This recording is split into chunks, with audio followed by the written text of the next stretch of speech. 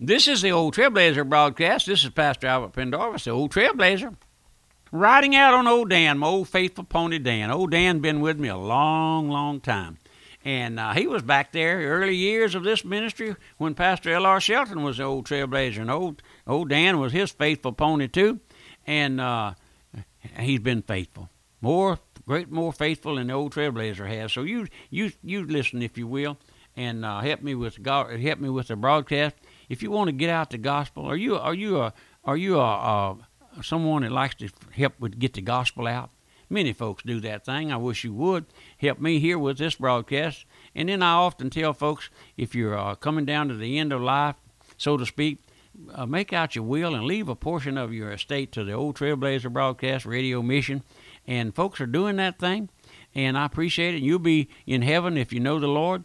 And your money will be preaching down here. Your money, don't leave it to some ungodly children, my friend. I told a friend of mine not long ago, I said, don't leave your money here to those ungodly folks who will squabble and fight over it.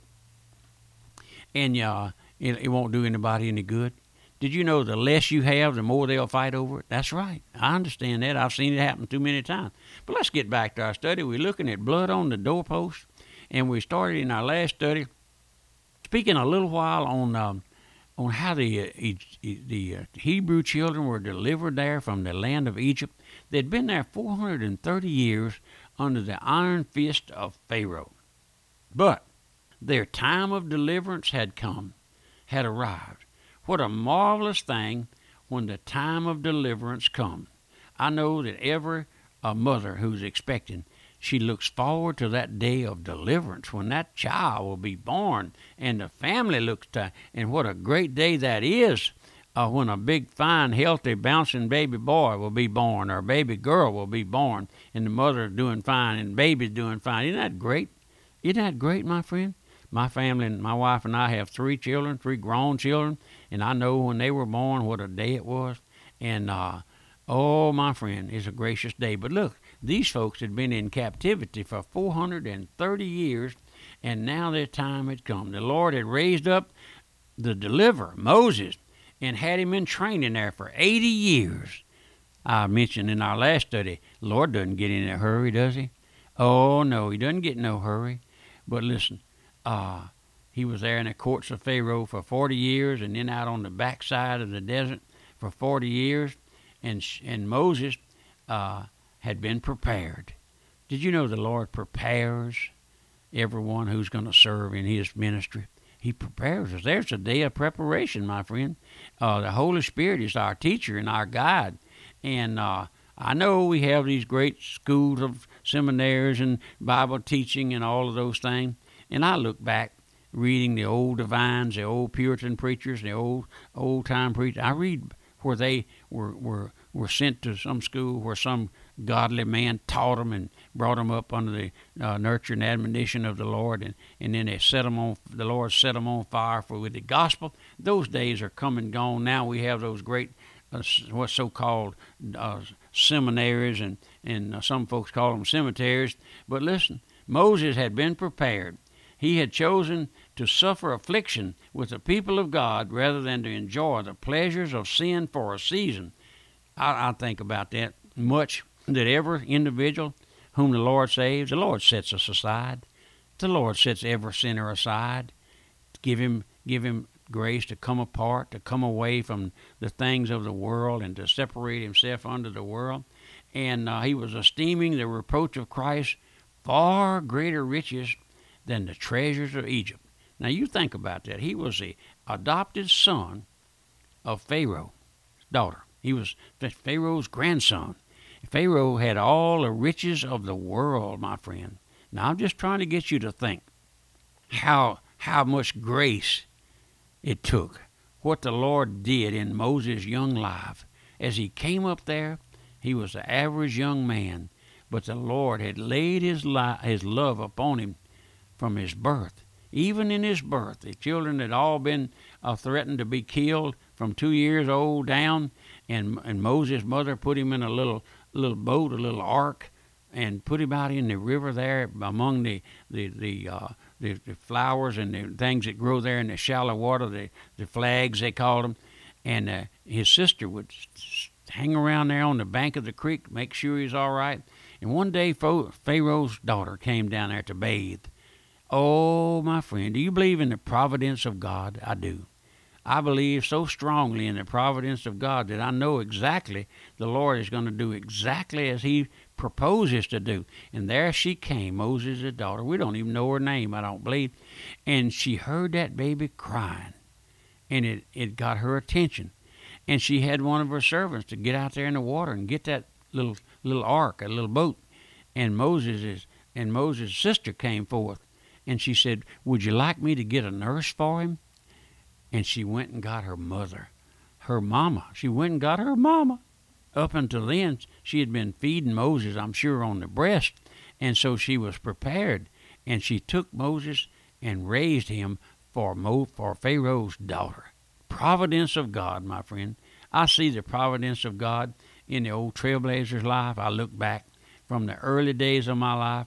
This is an old country bumpkin raised out on the farm. I look back on the times that the accidents that happened around the farm where I could have been taken out. My life could have been taken away from me, and different things that happened to me, accidents on the road.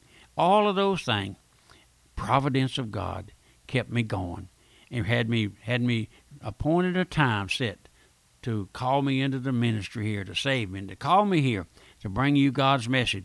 And I believe that the Lord has his hand upon you, my friend. Oh, you say, "I don't know for sure, Pastor." Well, listen, would you look to the Lord? The Lord knows those who are his. So here he is, Moses, been providentially set forth all of those days to become the deliverer of God's children. But listen.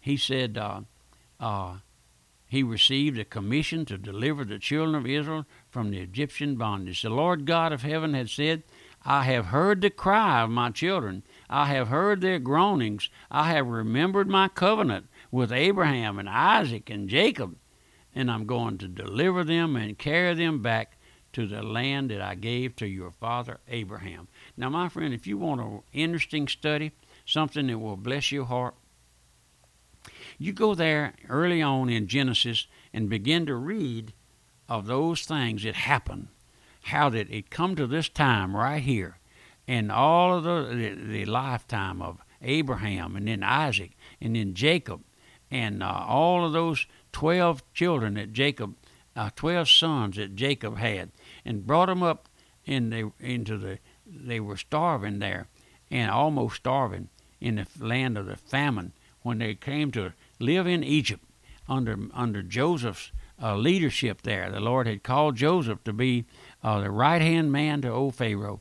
All of that was the providence of God, my friend. All of it. Joseph was put in prison for many years because Potiphar's wife accused him of attempting to cause her harm, and falsely. None of that was true, but it was the providence of God. He was in jail, and Pharaoh had a dream, and someone told him, this old boy down there in prison, old Joseph, said he's a discerner. And so all of those things, you go back and read those things while we're on this study, thinking about the deliverances of God. But now here we are. Moses it was his time. God's chosen leader, Moses, had returned to his people. He gathered all the elders of the children of Israel together and told them the day of deliverance had come. Now, what can the old Trailblazer do? He can tell you of the deliverance today. Deliverance has come. Our blessed Lord, the Son of God, has died on the cross. Came here, born of a virgin, lived on this life, lived on this earth, preached the gospel for 3.5 years, and came into his own, and his own received him not. Every time I read that verse, every time I hear it quoted, my heart breaks. Came unto his own, and his own received him not. And I think about every true minister of God, every weekday, Sunday night, Monday, whenever the gospel is given out. The Lord Jesus Christ is coming to his own. The Lord has a number no man can number, my friend. But we send out the gospel, and folks won't have it. Will you have it this morning, tonight? Will you have the gospel, my friend? Are you too stubborn to bow the knee to Christ? Are you too wrapped up in yourself, in the world, in religion? Oh, my friend, religion. Everybody has religion, don't they? You know what religion is? It's man's opinion. Oh, the old Trailblazer doesn't have any religion. All I have is the Lord Jesus Christ, and that's all I need and all I want is my Savior and my Lord, and I bring him to you. Hold out the scepter of grace every day here to you on this little old broadcast, bringing the gospel, flinging it out there, waiting on the Lord and by the Holy Spirit to take it as a barbed arrow into your heart.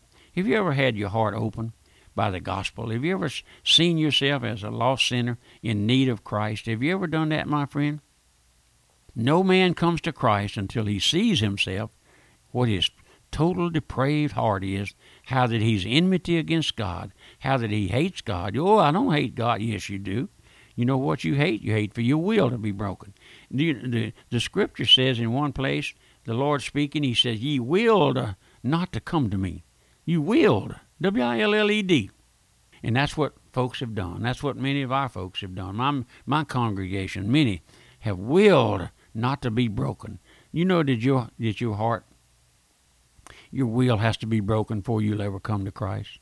I know that. I know it's not pleasing to the flesh. I know that.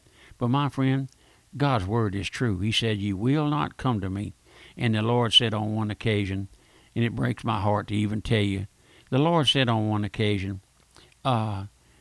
he said about how oft, O Jerusalem, Jerusalem, how oft would I have gathered thee together like a hen doth gather her chicks, and ye would not. And ye would not, my friend. Isn't that disheartening? Isn't that discouraging? But the Lord knows all about it, my friend. I praise the Lord for saving this old sinner. Oftentimes I forget to tell you, the Lord saved this old sinner many years ago.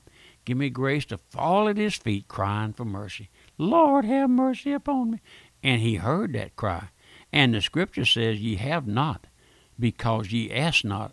And I mentioned in a study or two past, have you ever just asked the Lord to save you? Children, some of you young children have heard the gospel. Have you ever just asked the Lord to save you? I'm not talking about joining the church. I'm not talking about shaking the preacher's hand. I'm not talking about making a decision for Jesus. I'm talking about asking the Lord to save you. Lord, would you have mercy upon me? Lord, would you bring me to Christ as a poor old sinner with nothing at all? That's what the old fellow said. Had a little song. He said, my name's Happy Jack with nothing at all, but Jesus Christ is my all in all. Isn't that a gracious little old song? He must have had 20 verses to it. I wish I had them. I could read them for you. But this is the old Trailblazer broadcast, speaking about blood on the doorpost. We're going to get there in a day or two, speaking about that blood on the doorpost, and we're going to see old Pharaoh's will broken, and how that he turned those children loose. Go worship. But this is the old Trailblazer broadcast, Pastor Albert Pendarvis, and I wish you'd write me. My mailing address is the old Trailblazer, Post Office Box 1810, Walker, Louisiana, 70785. My website, radiomissions.org, and you can email me. My email address is pastor@radiomissions.org. And remember, I'm here day by day, same time, same station. Goodbye, and God bless you.